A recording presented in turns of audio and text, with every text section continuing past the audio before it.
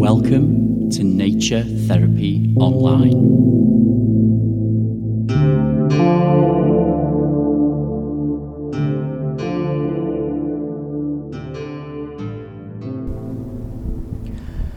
Hello friends, and welcome to episode 40 of Nature Therapy Online. My name is Stephen McCabe and I'm an ecotherapist or a nature therapist, depending on what term you prefer, and I live in Midlothian in Scotland.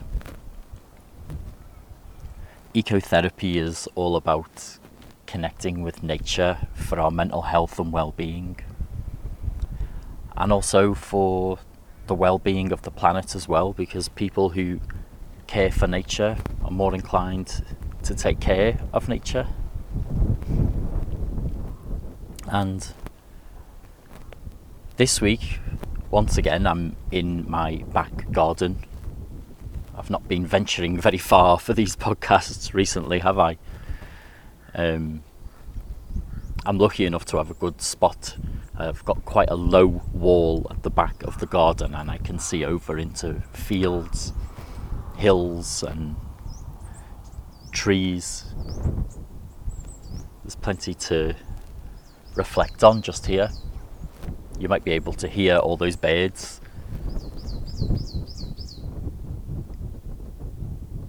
Quite excited that it's spring by the sounds of it. They're as excited as I am. And what I'm doing here today, as I'm stood at the back gate of the garden and I'm gazing out over the hills here. We live up in the hills. It's nice and green. One thing that I've noticed is that when I come here, I tend to gaze over to my right, where there's quite a nice view of the Pentland Hills, which are quite iconic hills in the Lothians here in Scotland. They're quite striking when you live in the area.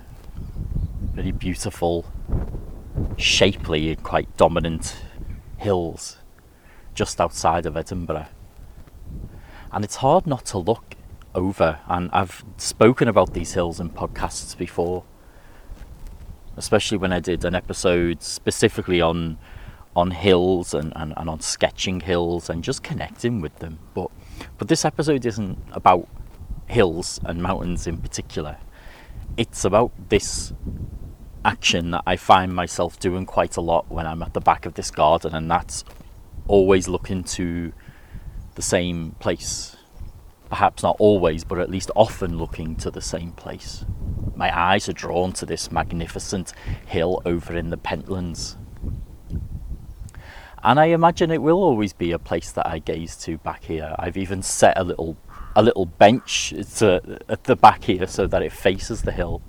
And there's nothing wrong with having the places that we love to look at and that we connect with. I think that's a really beautiful thing, to connect in that way, to get to know the landscape deeply.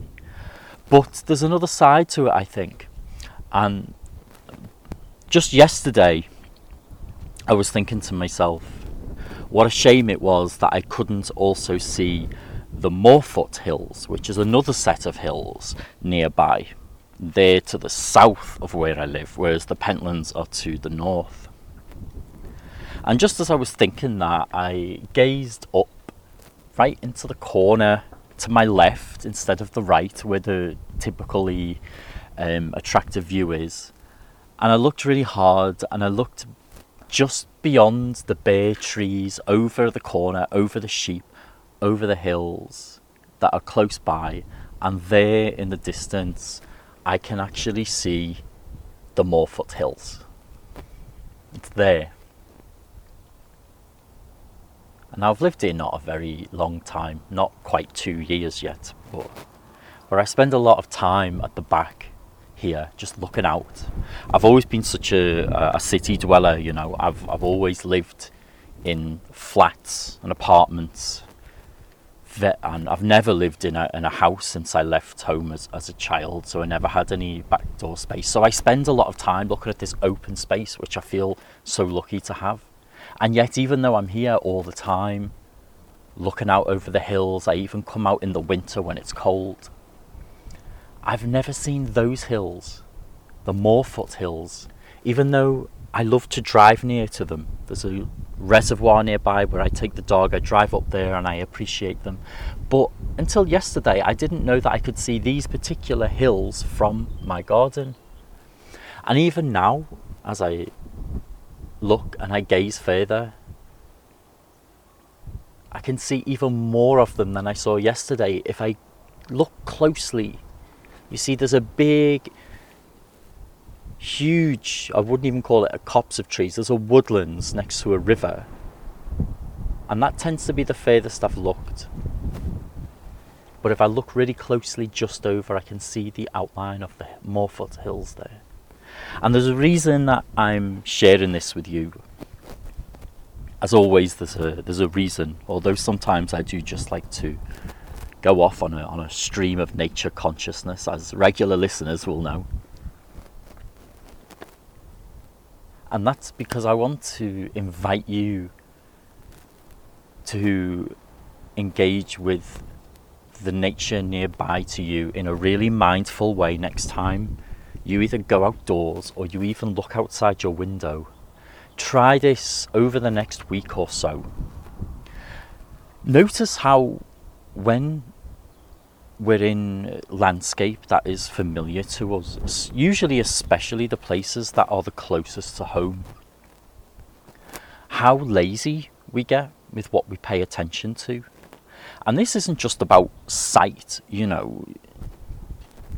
Even if you don't have strong eyesight, or even if you're blind and you're relying on other senses, we do this with our whole experience of nature as well. We do this with the things that we listen out for, or perhaps places where we stop and use our sense of touch, or perhaps we tune in with scent, and we're always looking for particular scents that draw us in, and perhaps blocking out others. So my invitation is to go outdoors to a place that you go often, but shift your attention really deliberately. I want you to almost take a step back from your patterns and watch what you are tempted to look at, to listen to pay attention to. And when you notice, oh, okay, I always turn my head here, I always look down this part of the street, or I'm always listening to the crows, but are there any other birds I can hear? You know, notice what your patterns are in these local areas and shift when you notice. Shift it and open up to another experience, like I did here with the hills yesterday. Gazing out and looking over first at the Pentland Hills to the north, and then I just deliberately shifted my attention. I looked further than I usually look, and there is this whole new landscape right in front of me that I never noticed, and it's a really beautiful thing to know and to see and to appreciate, to know I can see these hills here because I love these hills. You know, I feel good when I see them. They're magnificent. And my bet is that you will notice the same. It's something that I like to do when I go for walks as well. It's not just about being in one place, although you can do it from your garden. You can even, if you are lucky enough to have a garden, or you have a balcony, or just a window you look out at, you, even on a small scale like I've been doing, you notice it. But to do it when you go for a walk is really interesting. Our minds are just programmed to repeat experience. It seems to make life easier for us when we focus on the same things, and we make life more predictable and easier to navigate. And there's good reason for that. I think it's part of our survival instinct, but it's also important for us to work hard from time to time to challenge that, because when we repeat the same experience all the time, we start to kid ourselves into thinking that we understand all of life and that we've seen it all and there's nothing new to see or experience, and it's just not true. This is what we do to ourselves. But we need to actively shift our attention elsewhere.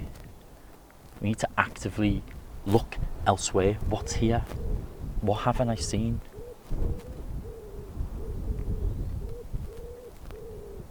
Open our minds to the vastness of this whole gorgeous earth that we're living in. I'm going to try it again, just here with you now. I'm going to look down over the back of the wall. I've not done this before. And actually, that's cute. I can see a little pile of rocks here. Almost like a little circle of rocks.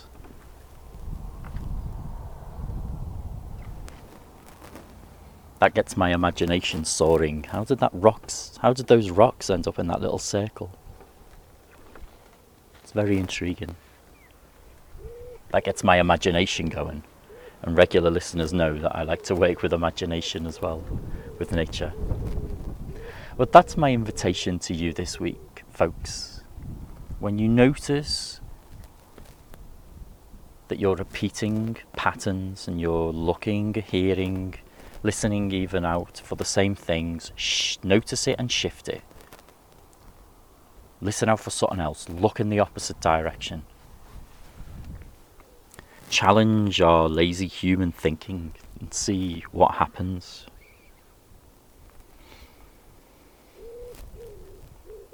And now I just want to take a moment to listen to the sounds of these birds and to share it with you. Of course, they'll probably stop singing now that I've invited them to. That's what they tend to do, but let's see.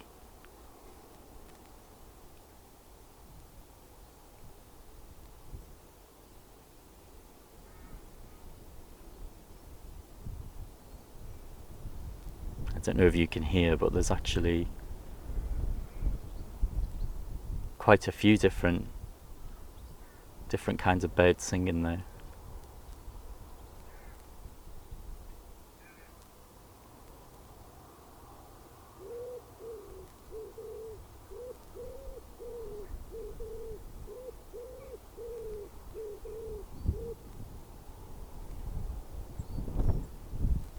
Okay, folks. I hope you could hear those beautiful birds there and you didn't just get the sound of the wind. I'm going to leave you there for this week, and I thank you for tuning in. As always, I really appreciate you being here and tuning in and connecting from wherever you are. If you'd like to explore ecotherapy further with me, either through one of my online nature groups or courses or individually with one-to-one sessions, just head to naturetherapyonline.net. I'd love to work with you. Otherwise, please tune in again. Have a lovely week. Enjoy nature. Take care and bye-bye.